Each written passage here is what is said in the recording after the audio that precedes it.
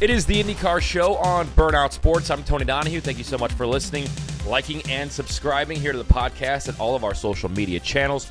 There is so much to dive into. It was a busy weekend of racing, really in any of the three major quote-unquote disciplines or series that you may follow, whether it's NASCAR, Formula One, or IndyCar. NASCAR, Kyle Larson wins down at Homestead. Formula One, obviously the big weekend at Circuit of the Americas here in the United States down in Austin, Texas.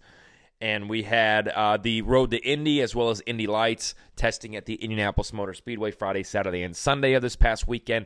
And IndyCar will take over the road course at the Indianapolis Motor Speedway coming up Tuesday and Wednesday for that upcoming hybrid test. I do believe the mounds will be open inside of oval turn number 2, but stick tight to Twitter to get the official announcement. I was kind of waiting to see if we would get an email on that before I did this podcast, but should be open to the public there on the mounds in turn 2, I would imagine. Well, let's just go back to Friday. We'll start with Alex Palou and his FP1 test with McLaren at Austin. You know, I thought it was great. He seemed to hold his own, had some pace, didn't quite get the chance to get on that soft tire to see if he could advance his position. But what I was really looking forward to the most with the way Alex Palou was going to go down there, we know that Connor Daly and Marcus Ericsson were there, but what I was looking for the most was just what's the reaction inside of the paddock to this for IndyCar drivers? Would we see drivers tweeting out things? We didn't see Pato O'Ward tweet anything, but we did see the likes of Alexander Rossi. Obviously, Marcus Ericsson and Connor Daly were down there and kind of supporting that effort. But it just seemed like it was very well received and very welcomed inside of the IndyCar paddock, which I wasn't sure how that was going to go. You don't really know what goes on behind the scenes with these drivers, which is totally fine. But there has been a major distraction in IndyCar in 2022 that surrounded Alex Palou that almost every driver was asked in multiple different media sessions or multiple different interviews. So you just kind of don't know how that played a role on some of these drivers. And now you see this guy who caused distractions throughout the paddock, whether it was his fault or not. I do like Alex Palou. I think he's a great driver. He's a great talent. And I enjoy my conversations with him. But it's just the truth. It became a distraction throughout the summer last year in the paddock. And it was good to see a lot of the drivers in IndyCar supporting what he did on Friday. And hopefully we'll be able to see Colton Herta and Pato O'Ward maybe get an FP1 test here over the next several weeks or early into next year. All right. I want to go back to Friday as well. From the Indianapolis Motor Speedway, was out there for the Indy Lights test. Had some great conversations with Daniel Frost, who was fastest. Him and I talked for like 10 minutes. I'd never met him. I had seen him a few times, but we just kind of shot the crap, for a lack of a better term, on pit road, just kind of talking about IndyCar and video games and simulators and go-karting, and it's a great conversation. So we're going to have to get Daniel Frost on to talk a little Indy Lights coming up in 2023. And, I've said this once, I've said it 1,000 times. With Burnout Sports and with what we're doing here, I wanted to make sure that we gave as much support to the Indy Lights paddock as well, and getting to know some of these drivers and building those relationships for the future. Talked to Jacob Abel, who will be back next year in Lights after completing the 2022 season. Talked to a lot of the baseball team that's being fielded by HMD Motorsports. Got a great conversation, as I usually do, with Christian Rasmussen. Talked to Mike Marini, who is heading up the HMD efforts, and got to talk to their PR rep. And I said, I don't want to be your travel coordinator. You got to feel like you're herding cattle out here. And she said, yeah, it's a lot. So kudos to those people working behind the scenes. Nolan Siegel, who's a driver that I got to meet a few years ago working with Jay Howard. He's going to run Indy Lights, caught up with Jackson Lee. So some great conversations out there. But the conversation that I want to focus on the most was the first conversation that I had. I beeline right to him. He was helping HMD and the 9 drivers. And that, of course, is your 2022 Indy Lights champion, Linus Lundqvist.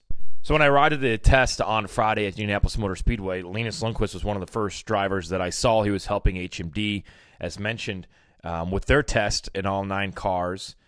And I went right up to him. I said, hey, Tony Donohue, good to meet you. I think you probably saw a tweet that I sent out the other day. How do we get here? What does it look like moving forward? And really, what's the deal? So I don't know what else has been reported on. I'm just going to stick to the conversation that I have. So if you've heard this before, great. If not, here's kind of where it stands. So he's the Indy Lights champion, right? You would expect to at least run 3 races and get a test in IndyCar the following season. That's in jeopardy of happening. In May, he was told that he would be given $1.2 million, the scholarship for winning the Indy Lights championship. So he had conversations in May with several different IndyCar teams based on the fact that he was going to win the Indy Lights championship, which at that point, honestly, he had a very healthy lead. And that's kind of when those conversations start happening, and everybody's in one place, and there's a little bit more time to do things because everybody's at the Speedway for multiple days. So he went to teams, and he said, if I win this, and one of those teams was HMD, the team that he's under, that in 2022 fielded David Malukas and then Takuma Sato on the Dale Coyne end. And the conversation was, I'm going to have $1.2 million. So my understanding and what he told me was when Laguna Seca rolled around, they told him that $1.2 million was only going to be $500,000.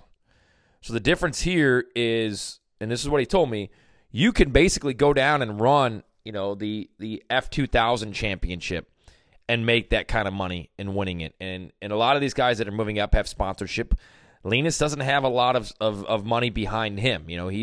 He's banked on winning this Lights championship to be able to take that funding to IndyCar, and whether it was 3 races or full-time or just the Indianapolis 500, at least have that chance to, 1, sell a little bit more sponsorship, but 2, to prove that he belongs and to have that chance. And you see guys that have money that move up that maybe haven't won the races or maybe haven't had the results or the championships behind them. And look, this is a sport that is all about money. I mean, there isn't probably a driver in the IndyCar paddock that at some point hasn't brought money to a deal. I mean, whether it was their own personal backing or, yeah, we'll sponsor the car as long as this driver is in that car. If this driver is not in that car, we don't have any interest in sponsoring it. So, that's not... That is the normal. That is how it is in IndyCar. It's one of auto racing in general, the most expensive sports to even dip your toes into.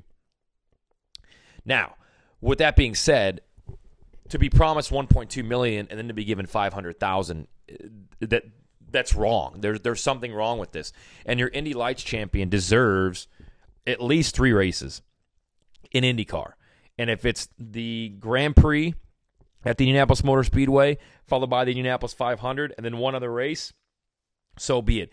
Even if it's, hey, we're going to try to make this as cost-efficient as possible. We have 3 races at the Indianapolis Motor Speedway. That's the 3 races that the Lights driver is going to be in, because more than likely that team that he's running for is based in Indianapolis, unless it's Dale Coyne Racing, which is still based in Chicago. But, hey, at least, it is at the Indianapolis Motor Speedway, a familiar place and a place that driver should have plenty of experience from racing all forms of discipline, moving up to Indy Lights and IndyCar, as well as plenty of testing sessions. So I said to Linus, so what's going on? What's happening? He goes, well, there's 3 open rides next year. So you've got possibly a ride with Coyne/HMD, which could be the 19 for select races, could be a split venture with Takuma Sato.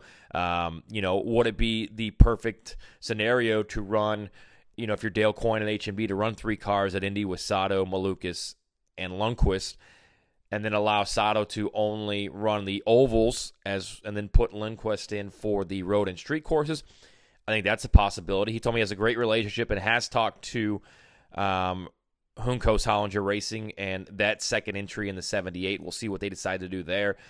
Didn't seem that was the top match as of right now, but also possibility. And then possibly what's going to go on with Ganassi. I know there's been rumors about Latifi going to Chip Ganassi Racing.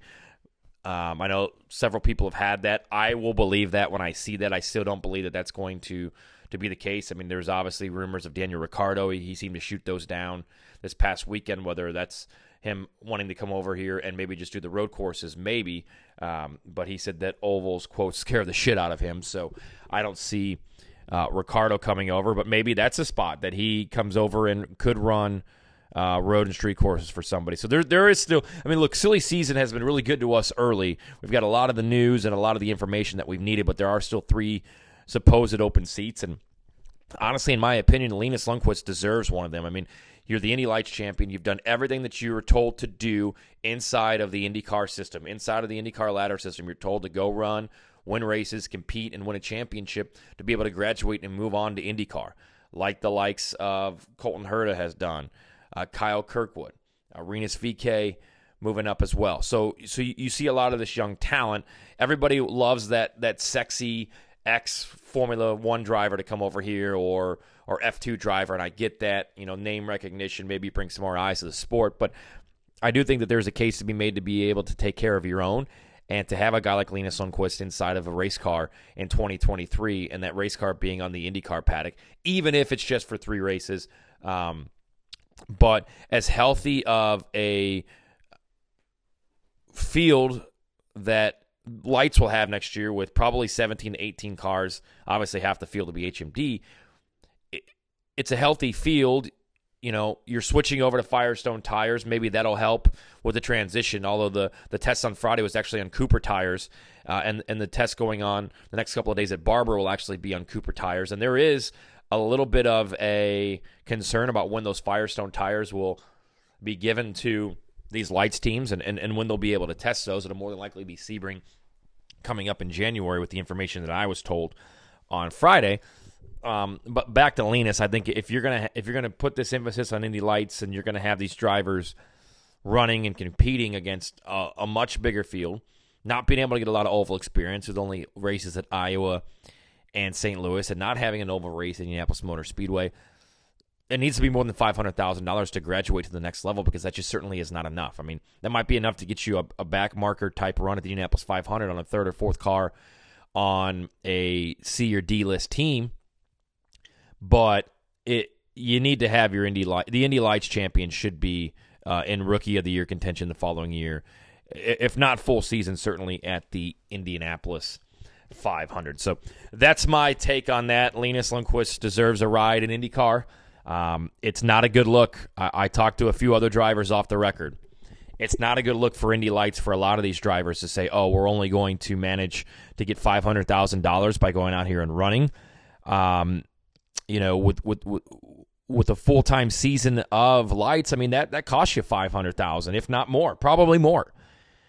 So it's not a good look throughout the paddock. And some of these drivers, I talked to a few veteran drivers, and I said, hey, only $500,000 to win this. Have you heard this? And what are your thoughts? It's simply not a good look. So hopefully IndyCar gets it corrected. I'm not going to tell Roger Penske how to spend his money or take money out of his pockets, but they've seemed to do a good job in bringing new life and new energy to this Indy Lights series. And you don't want to kill that by only offering $500,000 for a driver to move up to the next level and have that opportunity. So hopefully Linus Lundqvist gets that chance, and we see him in IndyCar coming up in 2023, whether that's with a Dale Coyne HMD effort, maybe the 19 car, or splitting the 51 with Sato. Maybe it's Hunko Hollinger Racing, and maybe it is a Ganassi ride. But, and I said to him, could you take that money elsewhere? And he goes, IMSA is an option. Going and running sports cars is an option. And look, I'm going to preference this by saying there's nothing wrong with running IMSA. There's nothing wrong with that series. I enjoy it. I enjoy sports cars. But like I told Linus, I said that's kind of where IndyCar careers go to die. I mean, you talk about the Oliver Askews and the Spencer Pigotts of the world. These are talented drivers, but they don't seem to now get another sniff in IndyCar. So, you want to stay in IndyCar. You run Indy Lights to stay in IndyCar, not to go to Formula E, not to go to, yes, there's a great living to be made in Formula E and even IMSA, but you run Indy Lights and you learn all these you learn these cars and you learn these tracks to be able to run the Indianapolis 500 and to be able to run the following IndyCar season if you do become champion. So hopefully this all works out. I think that it will. I have a feeling that it will. It's just my gut feeling, but it is kind of baffling, and it's bottom line. It's unfair for a guy like Linus Lundqvist. So we'll see what that has for the future. We'll have another podcast later on this week discussing what we learned at the IndyCar test over the next couple of days at the Indianapolis Motor Speedway. Maybe we'll have some more silly season rumors come about. But yeah, Formula One over the weekend, I paid a little bit of attention to it. You know, we're getting deeper into this offseason, so I do want to take a deep dive and talk to former Formula One drivers, other media type people, and fans. You know, what can IndyCar do, even if it's taking a page out of Formula One, to just become more popular? Because look, basically, that was a huge gathering of fans that loved F1 based on a Netflix series. The racing competition is nowhere near the level of IndyCar. Now, is the technology and the behind the scenes and the personalities a little bit more? Yeah, so hopefully IndyCar can get some kind of, even if it's Peacock, Amazon Prime, preferably Netflix, obviously, some kind of behind the scenes type of series. So a lot to come with that, but the popularity of Formula One obviously is growing, and I think the marketing ploy for IndyCar should be to go after Formula One and say, hey, we're way more competitive. We've got the greatest race in the world. We've got multiple different winners in a series. It's hard to predict. Let's give these fans a reason to tune in, some more behind the scenes, boost up the broadcasts a lot with more behind the scenes type stuff, more strategy. I mentioned this on Twitter and on burnoutsports.com. What an awesome opportunity it would be for a guy like Dalton Kellett to be a Jan Beekes type. He's fresh out of the car. He's well-spoken. He's very smart. He can tell you what's going on at the race car. He can tell you, the adjustments being made, and that just kind of brings you into the cockpit more. James Hinchcliffe has done a good job of that this year. I think James is better off with his personality and getting the most out of drivers and interviews right after, something either great happens or something goes wrong for a driver. But I think adding Dalton Kellett to the broadcast would be a huge step in the right direction. Be sure to check out burnoutsports.com. We gave out the Burnout Awards on Friday. A little bit different take. Yes, we had most popular driver, but best social media interactor, driver you'd want to spend a road trip to Laguna Seca with, and a few other categories and awards. Would love to know your answers and who you would give some of these awards to. It was a lot of fun putting it together, so I appreciate you checking that out. It can be found on burnoutsports.com, also our Twitter, Facebook pages, and then a lot of the Facebook fan communities on Facebook is where I share a lot of that as well. All right, tests coming up in the next couple of days. We will be there. Thank you so much. Don't forget to like and subscribe to Burnout Sports, Burnout Bets, the Indy Boys. We're going to have some good things coming up in the offseason here over the next couple of weeks. We can't wait to share with you, and we will continue to have some fun covering IndyCar and all sorts of motorsports here on Burnout Sports. Thanks so much for listening.